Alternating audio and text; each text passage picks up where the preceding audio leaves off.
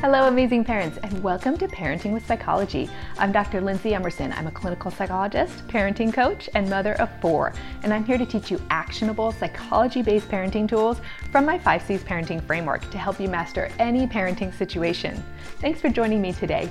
At Parenting with Psychology, we believe amazing parenting means becoming intentional in your parenting and proactive in learning skills to help you parent more effectively in a way that best fits your unique parent-child dynamic.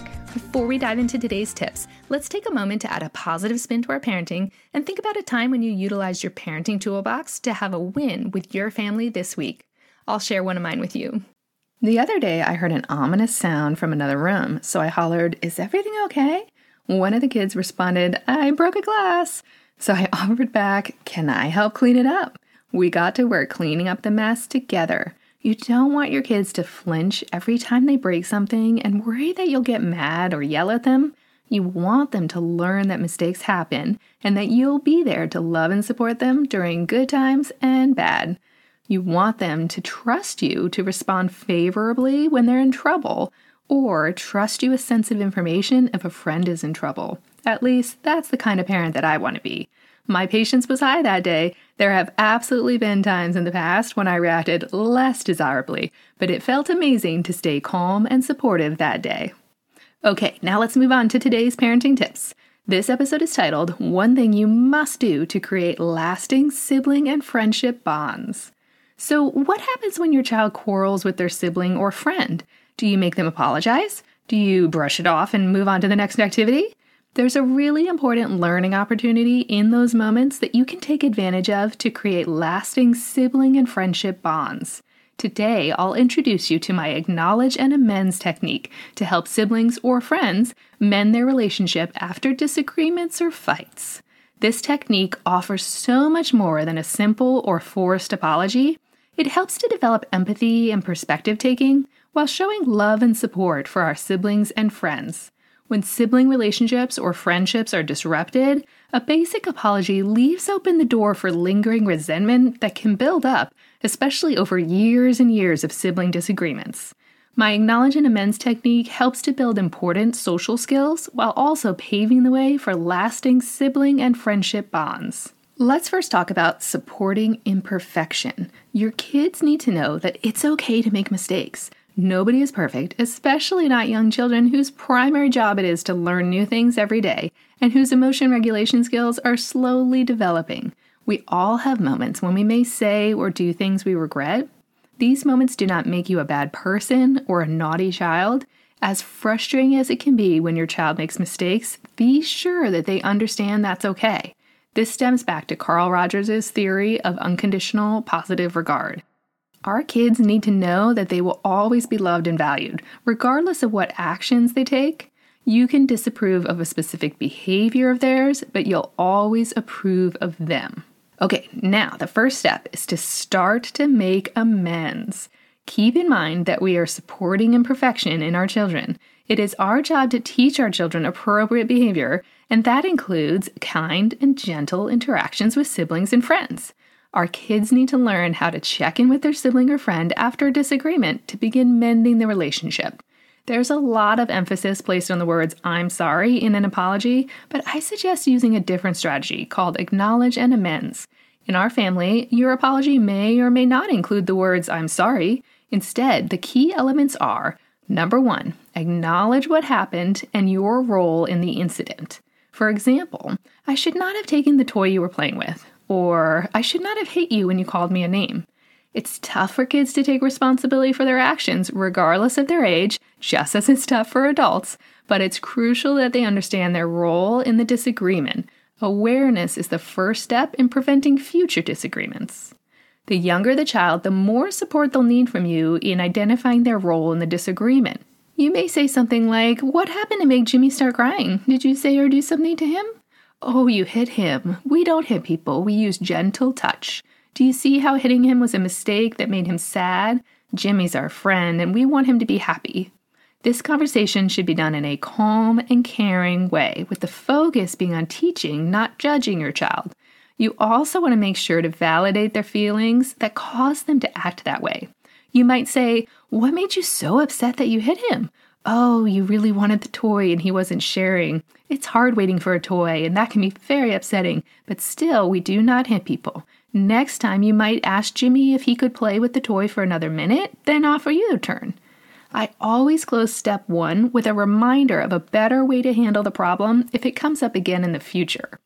For older kids who are well trained in the acknowledge and amends technique, you may need only to ask, what was your role in the disagreement? And you'll get a clear response. For example, yesterday my 10-year-old and 14-year-old had heated words, and when I went into the room to see what was going on, each child was quickly able to relay the cause of the incident. One said, he asked me something and I overreacted and yelled. When I queried if he had tried a more gentle response before yelling, he said he had tried several more gentle responses, but they hadn't worked, so he lost his cool. When I asked my other child about the incident, he said, yeah, I was badgering him, and understood that repetitive questioning had irritated his brother. Both age and practice help kids develop this sense of perspective and accountability. Once you've helped your child to identify their role in the disagreement, be sure that they articulate that to their sibling or friend. For example, I should not have hit you to get the toy, or I see how my badgering made you angry. That's the key to step 1. Acknowledge to the other person involved in the disagreement how your actions contributed to the incident. Step 2. Begin to make amends. So step 1 is important for building empathy and social skills to improve future interactions between your children and their friends, but the kids involved may still be feeling hurt or wronged. Step 2 is all about showing the other person that you care about them enough to help try to make them feel better now and to start down the road to recovering from the incident. This can be anything from offering a hug to inviting them to do a fun activity together. For older kids and bigger mistakes, this might involve offering to do a chore of theirs, or it could be saying 3 nice things about a person to make up for hurtful words. Kids can ask their sibling or friend what would make them feel better. A common response is a request that the other person states they won't do that behavior ever again. Sometimes your child will know what would help them to start feeling better, and sometimes they just need a little space before they're ready to move on. Just hearing the offer to help make amends goes a long way to repair a sibling or friendship relationship. Apologizing using my acknowledge and amends technique involves accepting responsibility for our actions, acknowledging the harm we caused, and our commitment to making amends.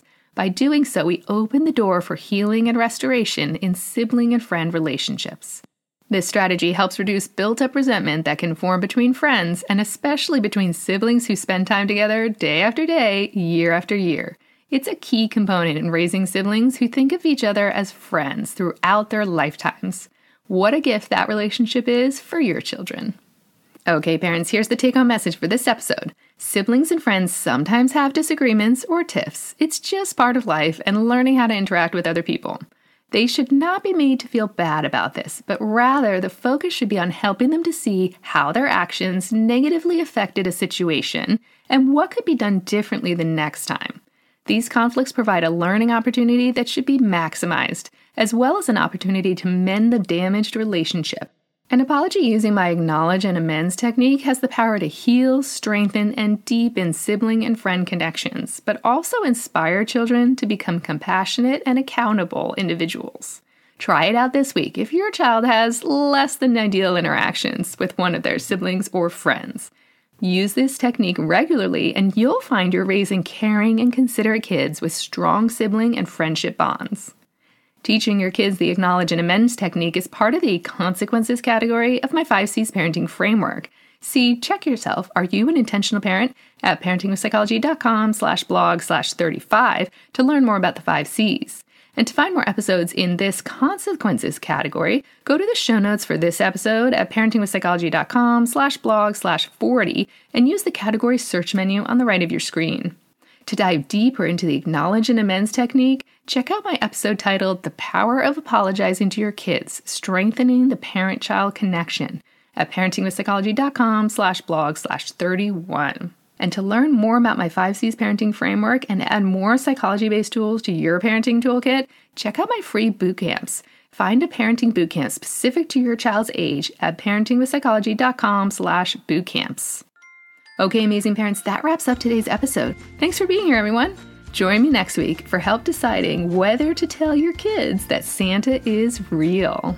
Until then, keep up the good work on your amazing parenting journey.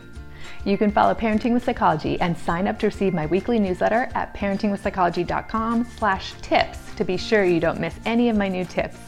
My weekly tips are available to read on my website, to listen to on your favorite podcast player, or to watch on YouTube. If you'd like to connect with me more regularly and join the Parenting with Psychology community, follow Parenting with Psychology on Instagram, Facebook, LinkedIn, and Twitter.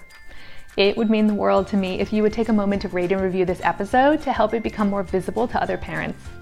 And finally, a quick legal disclaimer. Please note that the advice provided in this episode is different than therapy and does not serve as a substitute for professional psychological treatment or other types of professional advice or intervention. If you or your child have concerns or need further parenting or personal support, please contact a physician or other qualified local health professional. See you next week, amazing parents.